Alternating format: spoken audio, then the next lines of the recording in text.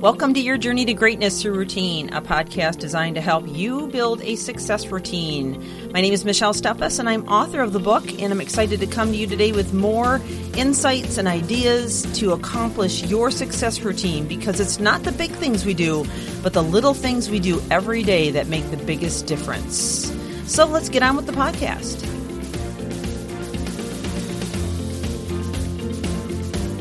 Well, we are still going through our series on establishing a work-life balance, and yesterday we spent quite a bit of time talking about science-backed ways to instantly reduce stress. So this is going to be some really rich content, and I have several other points to cover, so it may take a couple of days to get through this.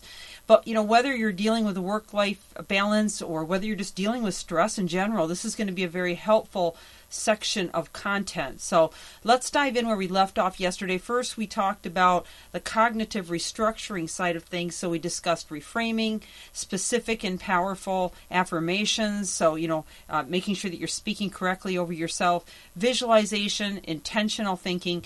And today we're going to begin with reading and podcasts, and then we're going to get into some mind-body methods as well. So reading and podcasts, now this is really about putting in the right things. And if you have followed me from the very beginning of the podcast series, back over 100 episodes ago, that's been kind of the theme throughout. When you fill your heart and your mind with the right things, then you are able to process things more clearly, more effectively, and you feel more confident about where you're going, what you're doing, and more clear on what you are trying to accomplish in life, but also on a day-to-day. So making sure that you're spending enough time pouring into yourself so that you're not plagued with those nasty voices in your head from the negative neural pathways that you've built from thinking the wrong things, looking at the wrong things, listening to the wrong things, like the news, like, gossip, like, all the bad things that come our way on a consistent basis every day, but things that we can choose to block out if we're very wise with what we want to listen to and take time to feed into our hearts and minds. Now, we have technology up the wazoo right now, but how many of us are using that technology to our advantage? So many use technology to feed more ugliness into them, to listen to more things that are going to hurt them, upset them, make them angry, make them offended, make them enraged with society as a whole, when there's so much good out there to be found if you really, really look for it. One of the things that I thought would be great if somebody has the funds to do it is to develop a news station where they report nothing but all the wonderful, kind, humanitarian efforts that are being made out there on a daily basis. I think that would be actually a very popular news station and something that I aspire to do someday.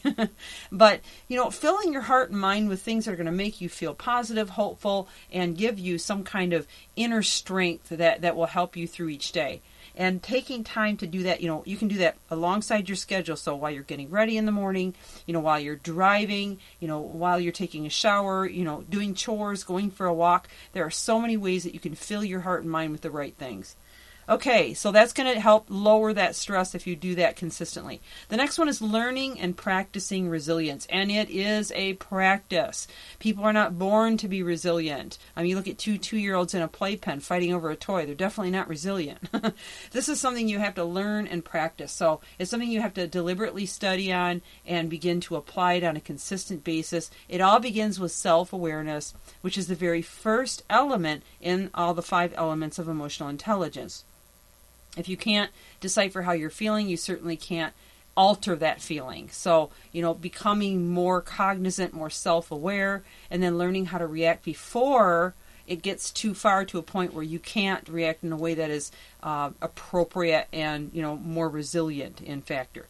So also resilience kind of ties into some of these others, such as reframing, such as visualization, such as intentional thinking. That could all align with that as well. But learning how to practice to be resilient is something that can bring you a tremendous amount of relief from the stress. And just a quick example is, when somebody sends something your way and you're tempted to be offended, or you hear something that's an offense, choose to think about it from a positive perspective. So let's just say, for example, in a grocery store, in the clerk is just really nasty to you. She doesn't even look at you. She doesn't say thank you. She treats you like you're a plague or something. And, that happens, unfortunately, today. It's a shame, but it does. And so if that happens to you, just turn around and, reframe it. Hey, you know what? Maybe she's having a really hard time in her life right now. Maybe she just lost somebody, or she could be going through a divorce, or maybe she's really broke, or maybe she's just not processing her own feelings right. And instead offer some compassion back. Use that opportunity to sow into her life. You'll walk away feeling like you won. And possibly she may too, depending on what you say to her. So that's just one tiny example. And then utilizing a mentor or a coach. This is the last one on the list of cognitive restructuring. But, if you don't have a mentor in your life or a coach, it's something that can really help you, because it's that person in the corner looking from the outside in that can help you to see things that you don't see, okay? Now, I have a mentor and a coach. I have a mentor. She's in her 70s. She's 5 miles from my house. She holds me to account spiritually and personally, okay? I have a coach who lives in, another state, and I call him every month, and he holds me to account in my business, asks me the right question, challenges me, and helps me to stay focused on the things that are going to make my business progress. But also, he's there to protect me from making spinning too many plates, basically.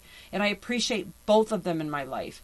The misperception of what a mentor and a coach is has caused people to be resistant to it, when really they should be very open, accepting to it, and it should be something that you pursue and try to embrace, okay? Some of the top CEOs and millionaires and billionaires of our country, and even in the past, have had mentors and coaches.